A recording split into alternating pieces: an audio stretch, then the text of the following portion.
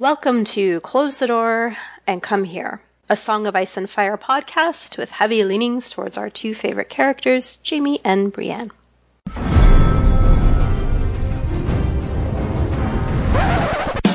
There was a bear there, all black and brown and covered in hair.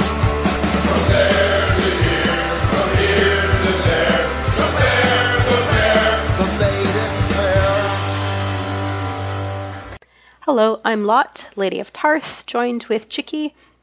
Hey, I am Chicky. I am at the Chikrin on Twitter. And Devin. Hey, this is Devin, GD Harpo on Twitter. Thank you, everyone, for joining us as we cover Dany 5 from A Clash of Kings. Just a heads up that we do spoil things. And or ruin them. You could just say we ruined them. Ruin them, yeah. Spoil, ruin, definitely don't come here for your pleasure. We can't promise that.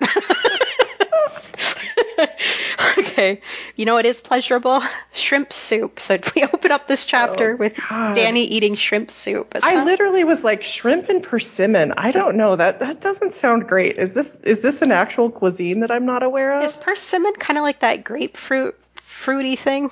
No, it's kind of a little bit. I mean, I like persimmons, but they're kind of a little mealy. Like they're a little bit like a bland peach, maybe would be something. I don't know the best way to describe the flavor. I've never had these things. Yeah, I just don't know why you would eat it with shrimp. It doesn't. Yeah, I don't either. It doesn't seem correct at all. No, it doesn't. It doesn't. You give me, citrus fruit, I would understand. Even stone fruit, maybe. Yeah, I don't know. It doesn't seem right. The persimmon, but maybe George had this somewhere. I don't know. So you know what is questionably delicious? Shrimp soup. God. I've never had this stuff, so I don't know, but now I'm gonna Google it after this episode. Anyway, she's planning her outfit for the day. She opts for Dothraki attire. And then there's this line that it really took me back. Like her the line. Say it. Her small breasts move freely. Why the fuck is it in there? Beneath a painted vest. I'm like who has this thought? No one. She wouldn't think of that. Exactly. I read that and I was like, okay, come on. What are we doing? No. I don't think anyone with breasts has ever had this thought. Oh, my God. Oh, it was so unnecessary. Oh, God. I don't know. I don't know where to. I'm so glad you brought it up because I was like, no, just let it go. Don't say anything about it. Well, I'm glad we all immediately knew what was being talked about. There's like no doubt we all were there. Okay, good, because I had the same thought of like, should I even? And I'm just doing it. I wish George's wife had intervened on this one. Right? I wish she'd been like, buddy, we got to have a talk. We need some lady editors up in here. He has women editors, though. Doesn't he have women editors? Yes. I mean, maybe he fought really hard for this one. Right. He probably did. This is the one where he was like, no, that has to be there. He's like, how am I going to insert the male gaze if I don't do it like this? Anyway, her hair is also getting braided, a Dothraki style, and she's got a bell at the end. And she objects to that a little bit. Then, not only a little, she's convinced, yeah, okay, maybe the bell's a good idea. Anyway, she rides down to the water and notices the people are staring at her, and there's no love in their eyes for her. And she thinks of how her whole life has been nothing but a flight, fleeing from one place to the next. Xaro is with her and there was this line that she said, and I don't have it in front of me, of course, but it was like basically something about how she'd been fleeing since she was in the womb or something, and it was just like so poignant and so true. Like poor Dany has just never had a place. It's so sad. Yeah. That was in there, wasn't it? It was, yeah. It's true. Yeah. Sorry, I derailed you. No, it's just, no derailment. It's true. It's true if you stop to think about it. Like, it's kind of interesting then when you think about like her character makeup and how she's so hyper focused on going back to Westeros, and this is why, right? Even though she's never really been there. She's never known it. She doesn't have anybody there waiting for her.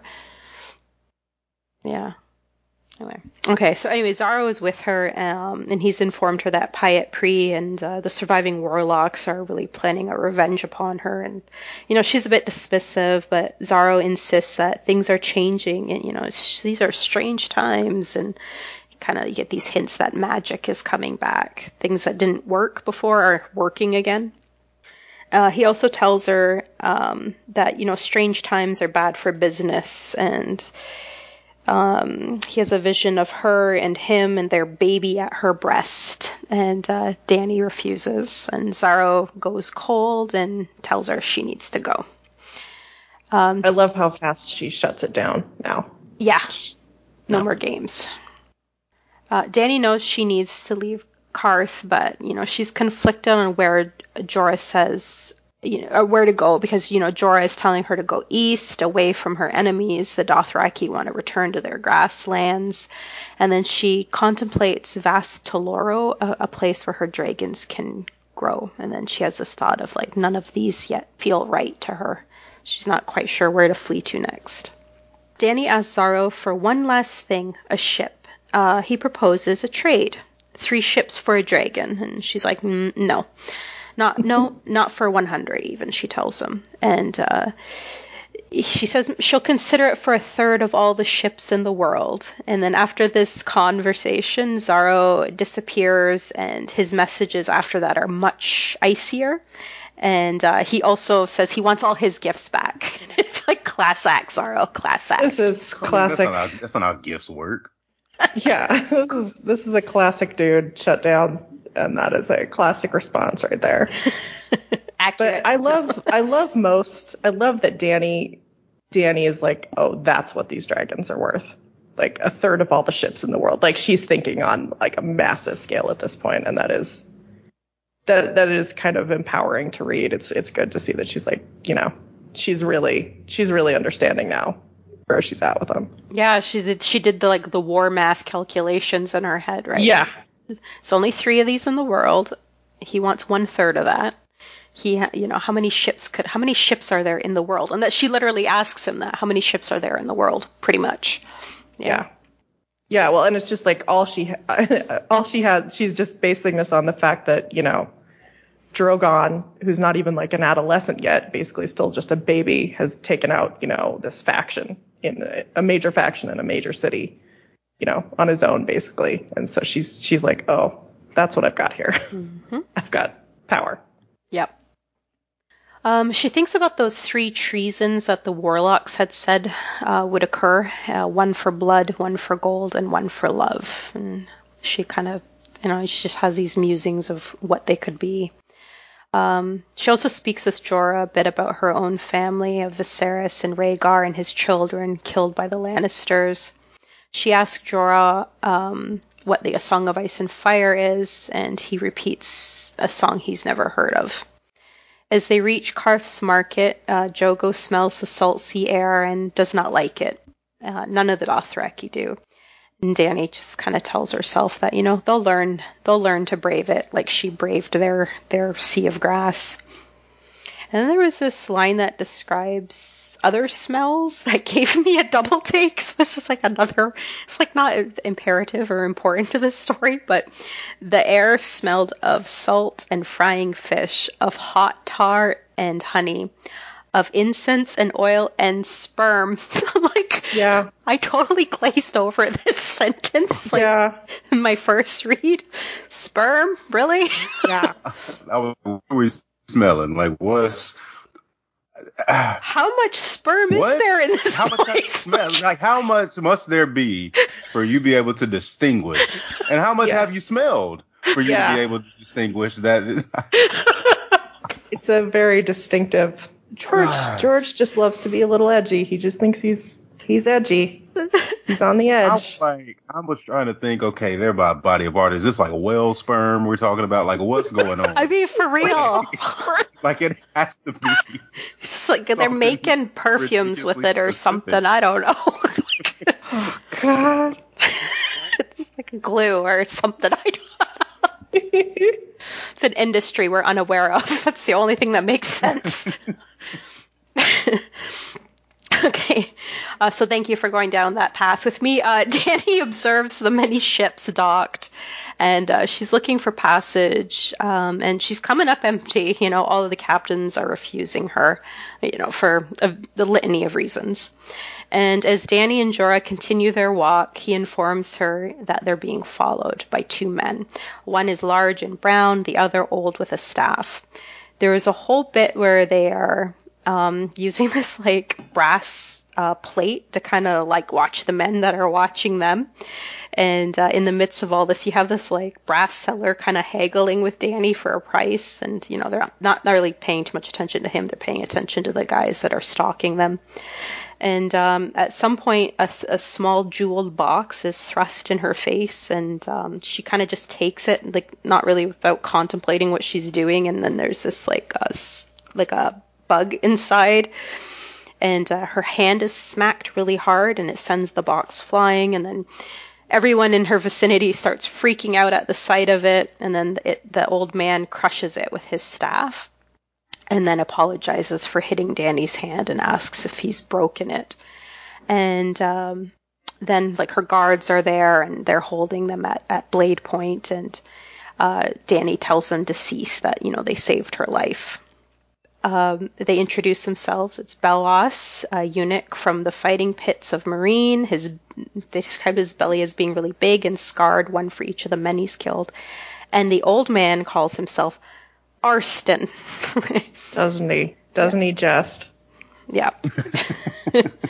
So they've been sent there by Illyrio, along with 3 ships to bring her back to Pentos. Arstan informs her that, King Robert is dead and the 7 Kingdoms is a mess. This makes Dany very happy, but, she hides it. And she thinks about 3 ships and 3 heads of the dragon. She asks that the ships be renamed Vagan, Meraxus, and Beryllion, and that she wants these painted on the ship for every man to see and know the dragon has returned. Oh, good grief. So much happening here. Yeah.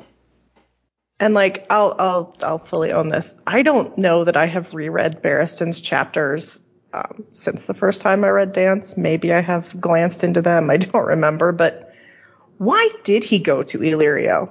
Why would he have thought to even go to Illyrio? Right. How does he know how that happened? Did Illyrio contact him? I don't know. If you don't know, I certainly don't know. I certainly do not know, because let me tell you, one character I don't really give that much of a shit about. Especially enough to reread his chapters. But I would have to imagine that after he was, after Joffrey fired him, Littlefinger or Varys, one of them was whispering somewhere, and that's how it maybe got started. This guy's available. Let's get him over here. Yeah. One of those would seem to be the logical. My thought was Varys too, but I was like, would Barristan have trusted Varys? I guess I will have to actually reread his chapters at some point. I know, right? Out what happened. What options would he have had at that point anyway? Yeah. Not many, because it was pretty obvious that Cersei or Joffrey was going to end up killing him. Mm-hmm. So, what else I forgot about this is how categorically heroic this moment is. There's no. I know that hating Barristan is very popular in fandom now. I still like Barristan Selmy. Wait a minute, I didn't know that. Why? Yeah. Oh, people hate Barristan? People hate him now. They just hate him. But this is a very, this is close to Brienne level entry of heroic deeds for your. I realize this is not Barristan's intro, but it's kind of like his reintroduction. It's definitely his introduction, with Dany. It is, I think George likes him. That's what I'm getting at. I don't think George is with fandom on Barristan. I still don't know though. This is news to me. I'm kind of self-admittedly out of fandom quite a bit. So there are different factions who dislike him for different reasons. There are people who are like, why isn't he more embarrassed that he, number one, just put up with with the killing of Aerys and just joined the next Kingsguard like nothing happened. And there are other people who are like, why did he put up with Aerys to begin with? And why did he support the evil regime? I mean, and then, like there are people who are mad at him for putting up with Jaime in the Kingsguard. I mean, there are a lot of reasons that people don't like him. Yes, actually, Green Mountain Woman from Reddit. Sorry if this isn't strictly about this chapter, more of a general question.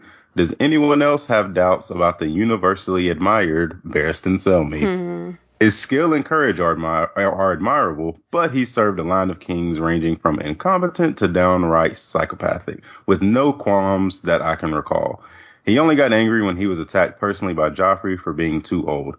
Then he stormed off to find Dany. Otherwise, wouldn't he have stood by while Joffrey did whatever Joffrey did?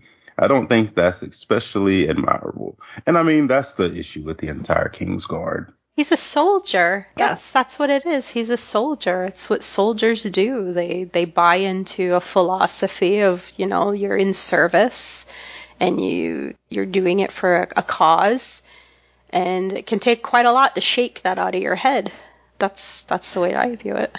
Yeah, and I think, this is all true. I mean, there's no question. Yes, Barristan served and supported terrible regimes and terrible monarchs and probably did terrible things while he was doing that. And, there's the whole issue of the fact that he, it's not like he made any efforts to stop the assassins who were sent after Dany that he knew about when he was on the Small Council and stuff. I mean, same, to a different degree, same conversation can be had about Ned. I mean, yes, that is certainly all true. I don't think in the grand scheme of A Song of Ice and Fire that you could argue that Barristan Selmy is one of the darker characters, though. No. Because he's just not. I don't know what else to say about it. I mean, his code may not be as solid as other people's code, but he definitely has a code, and I think he thinks he's living by it. And, I just don't really.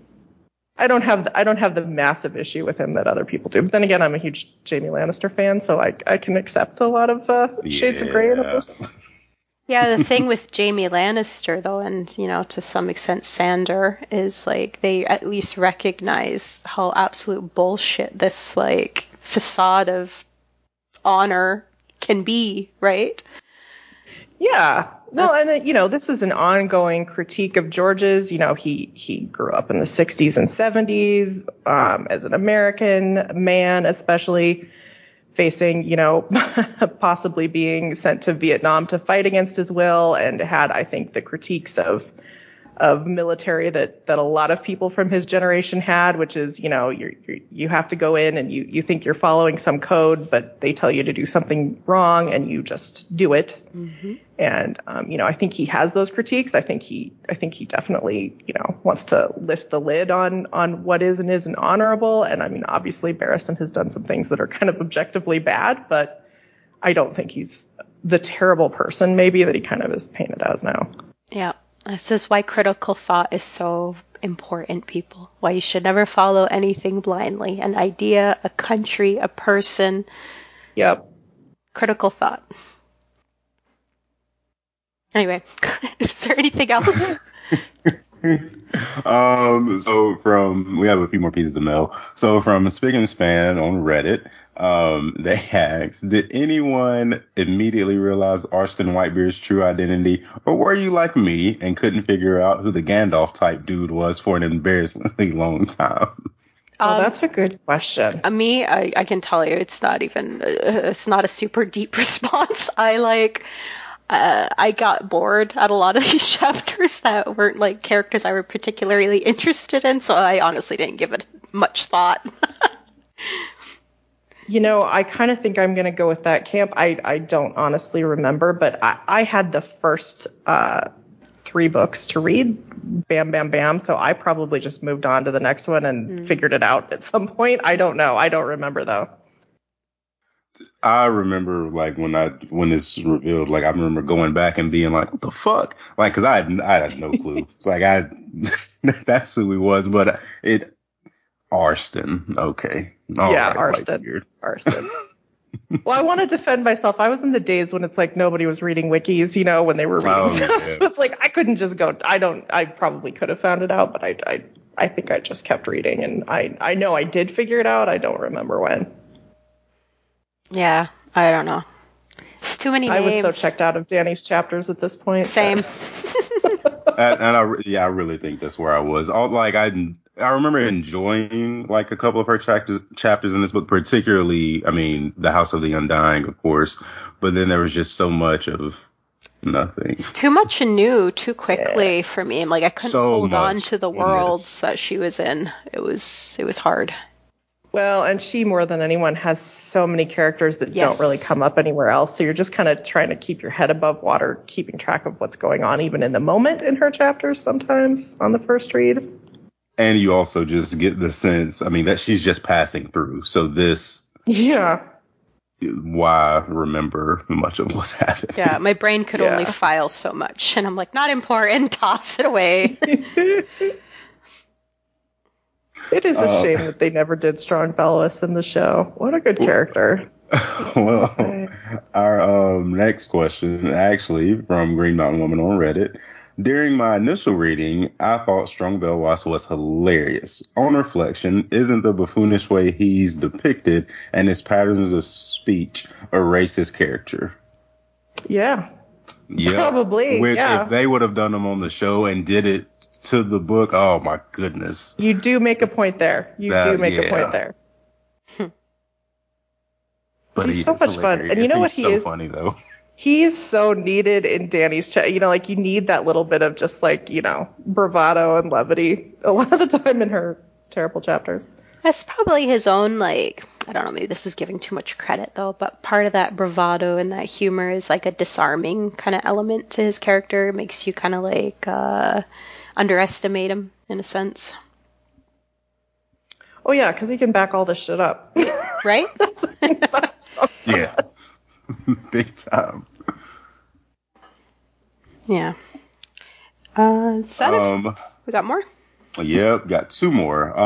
So from Cardinal Girl 75 on Discord, knowing what we now know about Varys and Illyrio's true plans, do you think they wanted Dany to return to Pentos because they wanted her to invade Westeros immediately and leave the field clear for Fagon sooner than it happened, or to marry him and join forces? What do you think Dany's reaction would have been if she'd learned about him at this point in the story? And was I the only idiot who didn't realize that Arstan was Barristan Selmy on an initial read? No, you were not. No, you were not. Yeah, that's a good question. I mean, it's very obvious in this chapter that George has resolved to bring back Aegon or fake Aegon. Like, you know, there's just kind of like a few little references to him in here. I don't know. I don't know if they would have just wanted to marry her to Aegon and get the dragons, probably. Would be my guess. I think, too, you got to look at, like, kind of the chaos that Westeros is in, and they're probably thinking, well, time to strike while the iron's hot, you know? I don't know, though. Varys was being so cautious, and I think he tells Kevin that he's being rushed, that he didn't want to do things this quickly. So they may have wanted to wait a little. Well, and we know that Tyrion will talk Aegon into moving faster than at least John Connington wants him to move. So, yeah, I don't know. I don't know if George was fully resolved on what Illyrio's role was at this point anyway. He might have been by now, but I mean, he definitely wasn't in the last book. Yeah, even just getting her back into that part of the world, though, so she's ready on deck kind of thing, you know? Well, and the dragons, I think. That's what I mean, too. Want those everybody wants these fucking dragons. They're like nukes. Yeah, I'd want them too. They are. Uh-huh. And that's kind of, you know, like this is yet another step in my frustration with Dany's stories. It's just like, you know, here she is, she's wandering the docks, she doesn't know what to do, and she has these moments, you know, in her story where she's like, oh, which way am I supposed to turn? What am I supposed to do? Everything's against me. I don't have the money to get a ship, you know, and I would have to sell one of my dragons, which she doesn't want to do. And then it's like, you know, just magically drops from the sky. Oh, here's 3 ships, and we're going to take care of everything. And like, this is the frustrating thing to me about Dany's story, is that she just gets these overloaded, you know, advantages just dropped on her. And I'm not saying awful things don't also happen to her, but it's just like, it's, you know. Oh, it's 100% overpowered. Yeah, she's so overpowered, and it's hard to root for anybody that is just getting Oh, you look, know. the exact thing I was worried about has fixed itself. Yes, yes, and it's just like, okay, how am I supposed to root for this? I don't know. Through no real doing of my own. Yeah, It's so true. Like her gifts, if you look at what she's been given throughout, like a dragon eggs, Dothraki army, ships. and I mean, this happens. This always, the hero always has stuff just kind of Hero, fall yeah. in their lap, but nobody's got it fall in their lap like Dany does, and like she's getting shit too, but so is everybody else.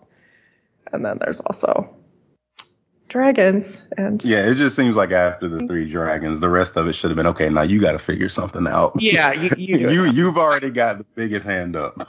I guess that's what George is doing now, but she's already got such an advantage. It's oh well. Our last question is from Buck O'Hare on Discord. Why does Illyrio send Barristan to Dany, not Fagon? Does it matter?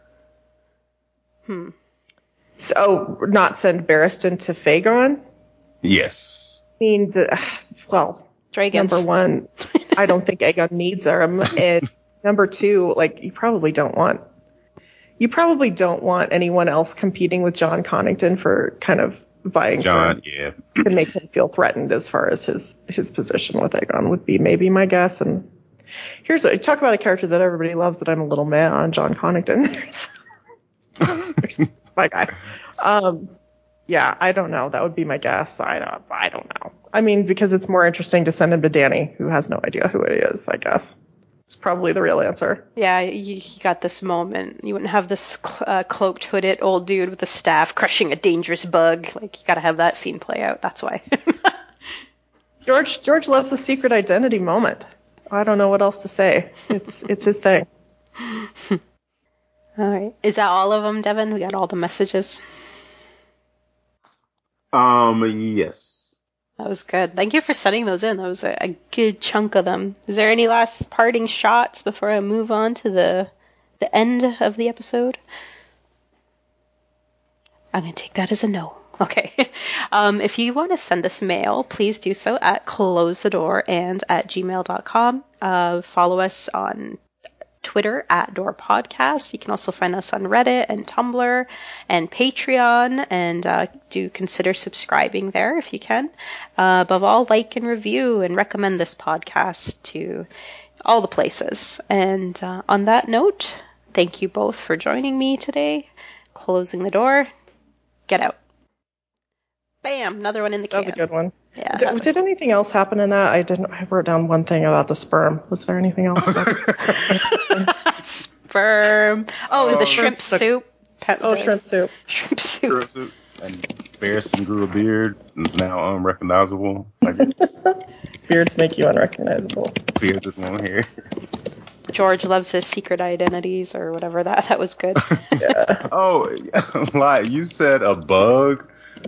It's a manticore, so it feels like a little more than a bug. I thought it was a bug. Like I thought Just the description just fucks me up because of what it's supposed to look like, and it gets me every time.